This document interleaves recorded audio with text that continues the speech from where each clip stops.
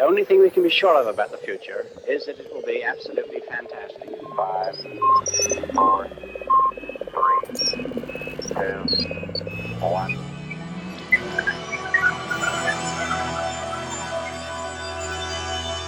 Hello, everybody. Welcome to this special episode of Into the Impossible.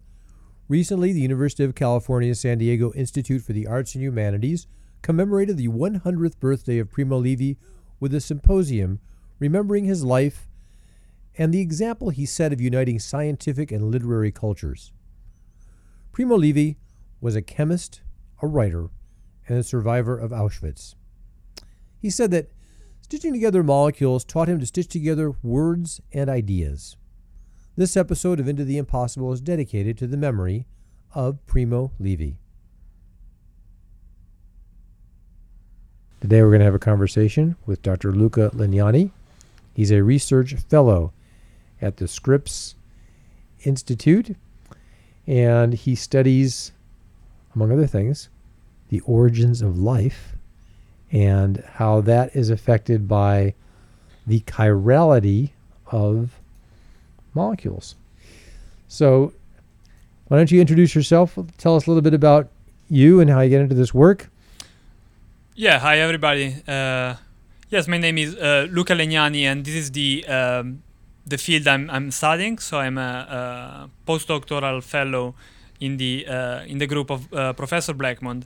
And what we are trying to understand or to collect more evidences about is the general picture is the origin of life. So how life started on our planet, and more specifically, how's the origin of homochirality. So why the molecules that are part of our body and part of the body of many living organisms, why they have a specific chirality, and how this started. So Luca, you're obviously Italian. Primo Levi was Italian, so you know about him.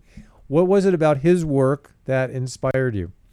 Primo Levi is very famous in Italy and worldwide, mainly because of his work about the Holocaust during the Second World War. But Primo Levi was also a chemist, and he was inspired by chemistry, so he wrote many short stories about chemistry. And I'm pretty sure, I would say that also with his short stories, with his writing, he also inspired different generations of chemists, for sure in Italy, but I'm also pretty sure worldwide.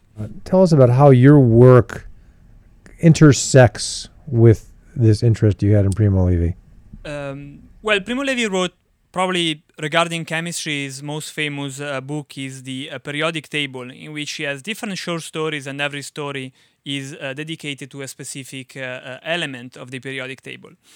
But we don't have to forget that also Primo Levi was one of the main other big topic he was interested about was also origin of life. That's a little bit the branch of research I'm involved to. So he wrote, for example, the short stories His Own Maker that was published in 1971, in which Primo Levi imagines to have such a long memory by which he can go back in the past and look at the different stages and paths that brought a simple bacteria evolving to more complex animals, so also bringing it to the form of a human. Another interesting short story is, for example, Carbon, that was also published in the 70s. And in the short stories Carbon, he takes a molecule, he takes an atom of carbon and he follows it into different stages. So in the atmosphere as a molecule of carbon dioxide, then ending up in a plant, for example, or in different animals. The literature, the writing, and the metaphors, and the style of his writing, it inspired a lot of science, a lot of scientific investigation. I think it's both ways. So it's for sure, as you're saying, his writing interested many chemists, many scientists, and for sure many have been inspired by his work, and also the other way around. So Primo Levi was, as I said, he was a good chemist, and he well knew what was going on in the scientific community, and more specifically in the chemistry community. So he took inspiration for many of his short stories by the scientific discoveries and by reaction elements and molecules, and we can find them in many of the short stories he wrote. So here's one of your slides that talks about the carbon cycle.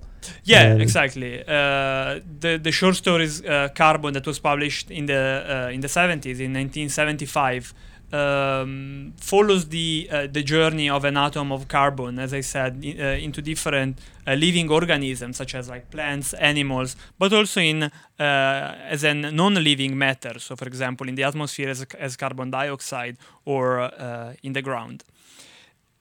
And yeah, in the 70s also other authors were interested in the origin of life. So, for example, Carl Sagan, as in the first slide, he tried to imagine the origin of life and he condensed the story of the universe in a 1-year calendar. And he condensed the origin of life only in one month.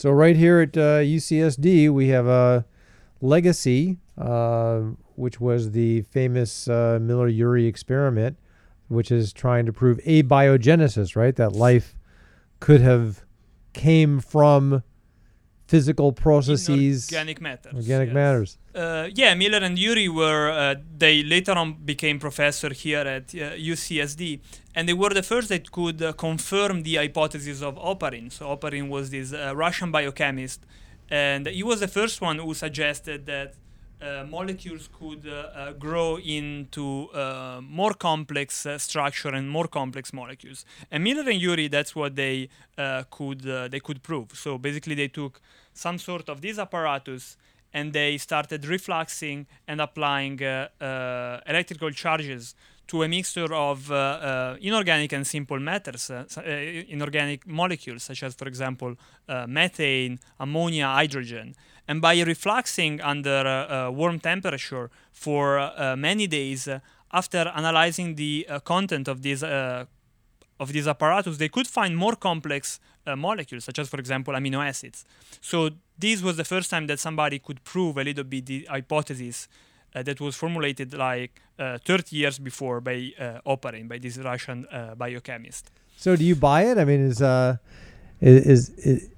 abiogenesis something that has been proven?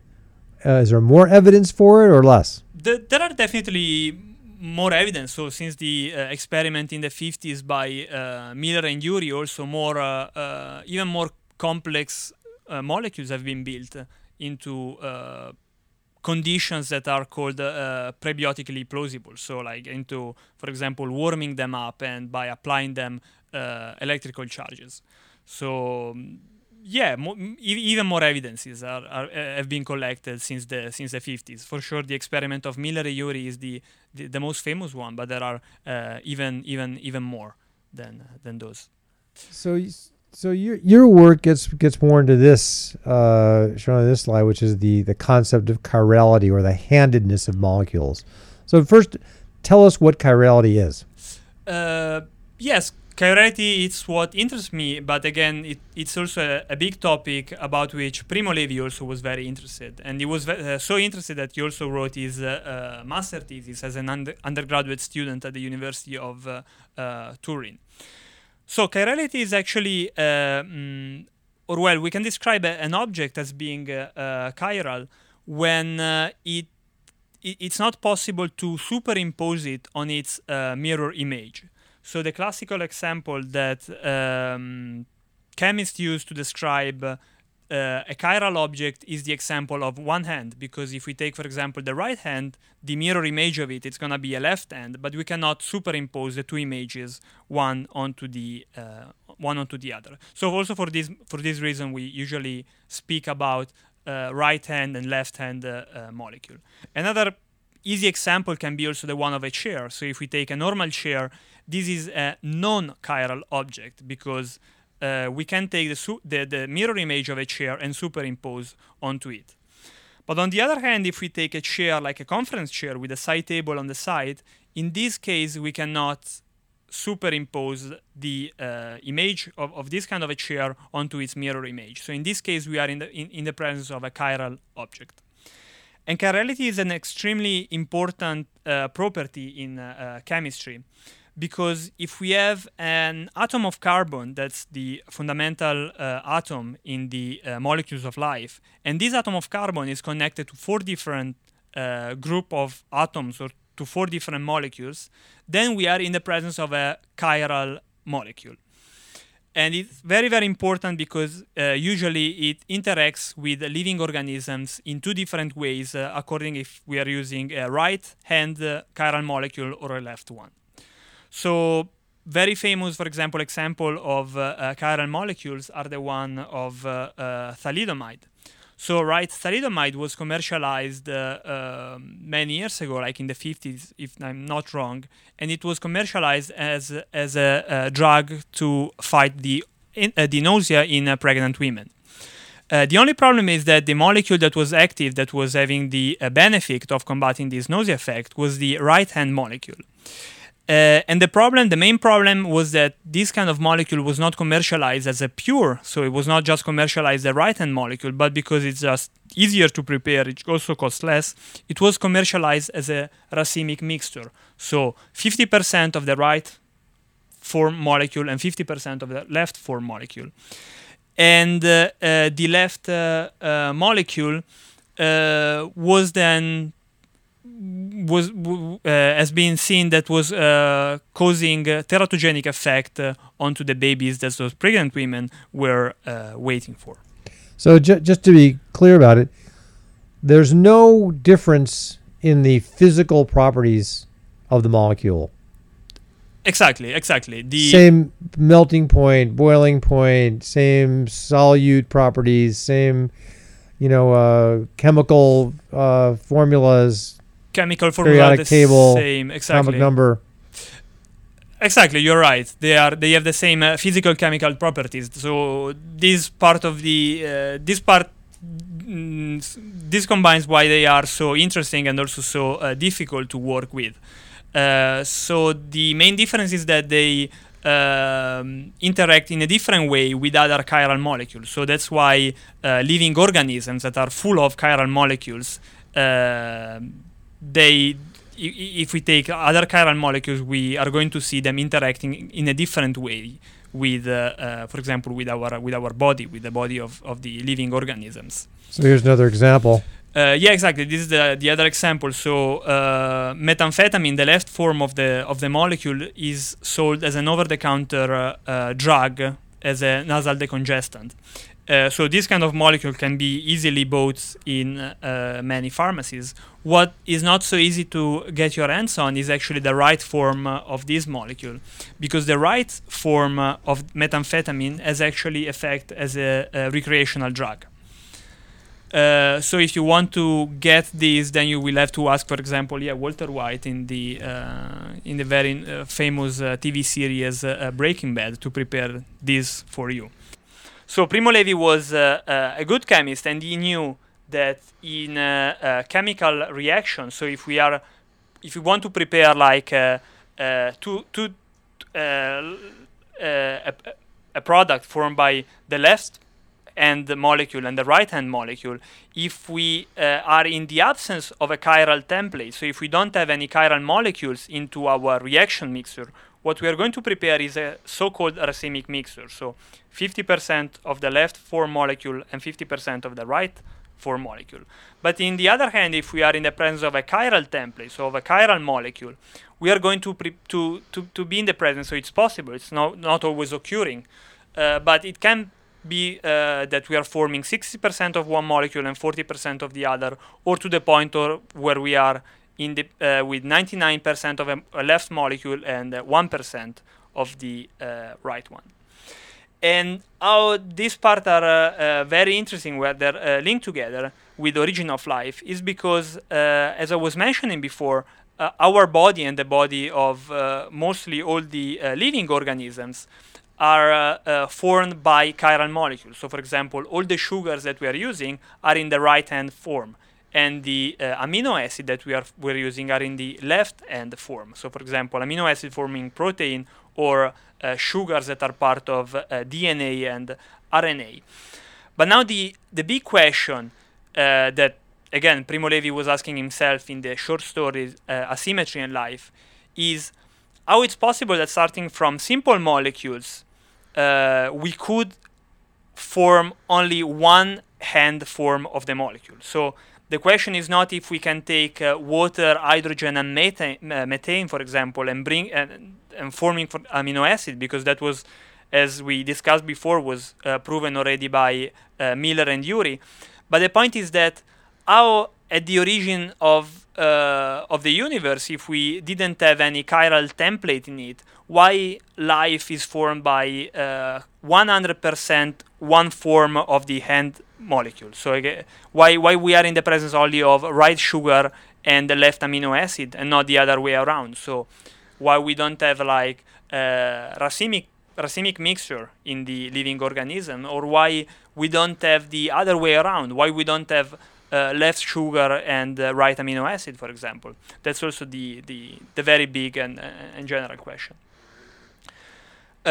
Chemists nowadays, in order to address this question, they divided this process that would have potentially brought to the formation of, again, left amino acid and right sugar and all the other molecules into different steps.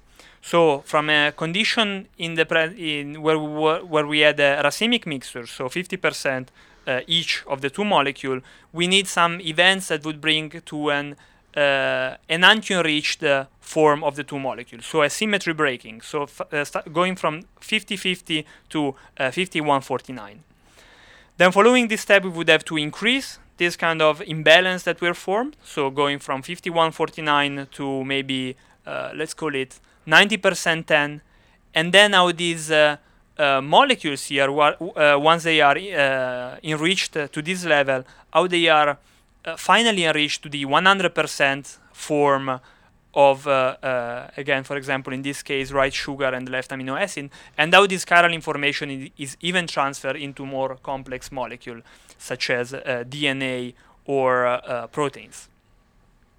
One of the idea for what concern, for example, the first step, the symmetry breaking, was already published discoveries in the 70s. So it has been seen that if we take, for example, a racemic mixture of these amino acid, valine, so 50% of each, and if we are irradiating this mixture with left circularly polarized light, we are going to degrade this mixture, but we are not going to degrade the two molecules at the same way. So at the end of the process, we are going to be in the presence of a little bit more of the left form of the amino acid versus the right form. So it's not a big difference, it's going to be just 1%, but it's important to start the whole process.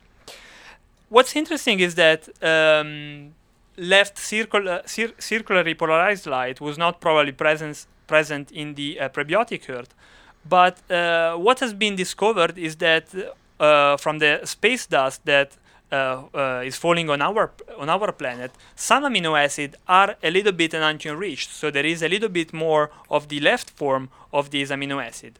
Again, it's not a big amount, it's just like few points percentage of this EE. That's a parameter that chemists use to describe the chirality. But this is also pretty fascinating because it might suggest that origin of life actually has an origin out of our planet. Part of the for what concerns the second steps, there are different processes that have been described, that have been discussed. Many of them, for example, take in account different crystallization processes. So crystallization is a purification method that all the chemists use in their lab to purify molecules. But they also might be involved in this process of growing this imparity in the mixture of right and left molecules. So, for example, if we take a suspension in which there are amino acid derivative in the dissolved in the solvent, so in solution, but also in equilibrium with their solid form, If we start from a little bit of an imbalance, so from 51, for example, of the left form versus 49 of the other one, and if we start steering in a very vigorous way this kind of suspension, after a few days, we are going to be in the presence of 60% and 40% of the other form. So we are growing into this imbalance. And if we keep steering our suspension for even more days, for example, after 2 weeks, we are going to be in the presence of only the left form of the amino acid. So this is, for example, an experiment that would suggest how it's possible to go from a 51-49 imbalance into a much bigger one. The last step of all of this process is also how to connect all of those reactions. So how all of these reactions communicated together to bring at the end the molecules that are forming life. So again, for example, sugar into DNA and amino acid into protein. So what we are doing, for example, right now is to take molecules such as aminonitriles that are likely to be present in our prebiotic herd, and if we have a racemic mixture of them, and if we are inducing them to basic condition, we are going to form amino acid derivative in a 50-50% mixture, so in a racemic mixture. But if we in this kind of reaction, we are in the presence of a chiral molecule and not as a random one, but right sugars, what we are going to form is more of the left form of the amino acid. So why do you think this happens? It seems like there's physical processes that tend towards this handedness with no enzymatic or no bioactive process that needs to happen. Yeah, exactly. One of the in these hypotheses, in these reactions that we are working on, we think that enzymatic reactions were not quite there, because at that point was like much forward in the origin of life pathways. So all of these reactions and processes, they actually are occurring because of the interaction of chiral molecules that were already there. So starting again, as I showed in the presentation, so starting from this little imbalance, it's then enough to have a little bit more of one form of the chiral molecule to give to bring this chiral information and to propagate it into different molecules. So in your lab, how do you study this? How are you breaking this down? We have different reactions, different processes that we are studying. One, for example, I show it right now. It's is understanding how sugars and amino acids are communicating together. Because again, also how this chiral information is transferred to different molecules. So again, in this case, the two most important ones, so sugars and amino acids. There are also different studies in which they involve the polymerization, for example, of amino acid into more complex structures that are called peptides. And now, for example, the chiral information of peptides is also transferred to other reactions. And this last slide you have, it's kind of begging the question that we started with. Yes, because the origin of life is, of course, it's part of a big picture, and the origin of homochirality, that's what we discussed today, can also maybe help us to address how origin of life occurred. So if it occurred via a sequence of preordained events, so in a deterministic view, or as a series of random events, so in a stochastic point of view. Of course, we can also not exclude that intelligent design played a role in the origin of life, but yeah, as scientists, we feel that this would be a pretty boring answer to give. And in your career, what's got you excited? Where do you want this to lead? I think, for example, there is much more to do for what concerns sticking to origin of life, for what concerns, for example, the different metals. So metal catalysis is actually a big field in organic chemistry. But I have the feeling that the role of different metals into the reactions at the origin of life has not been studied enough. So this would be, for example, also a big picture to try to get more of an idea about.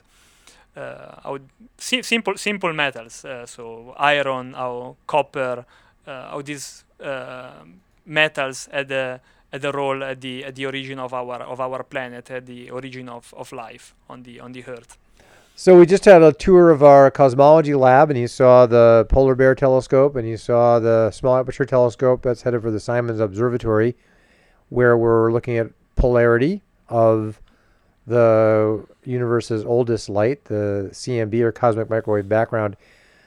How do you feel about that? Did you see some comparisons, some parallels to your work? Yeah, I would say definitely. Like the polarized light might, of course, as an influence in the chirality that then is part of our life of our life and of life of the living organisms. So there are many possible connections. I think it's a matter of understanding if also the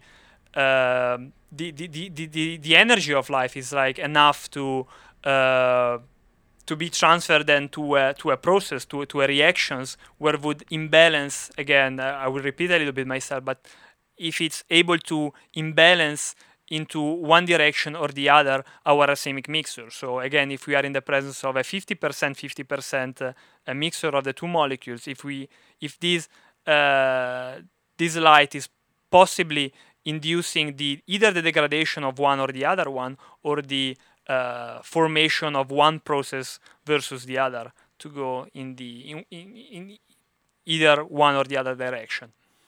Well, Luca, I want to thank you for being on Into the Impossible. Thanks for the opportunity. Giving us some insight into your work and into the work and life of Primo Levi in celebration of his 100th birthday.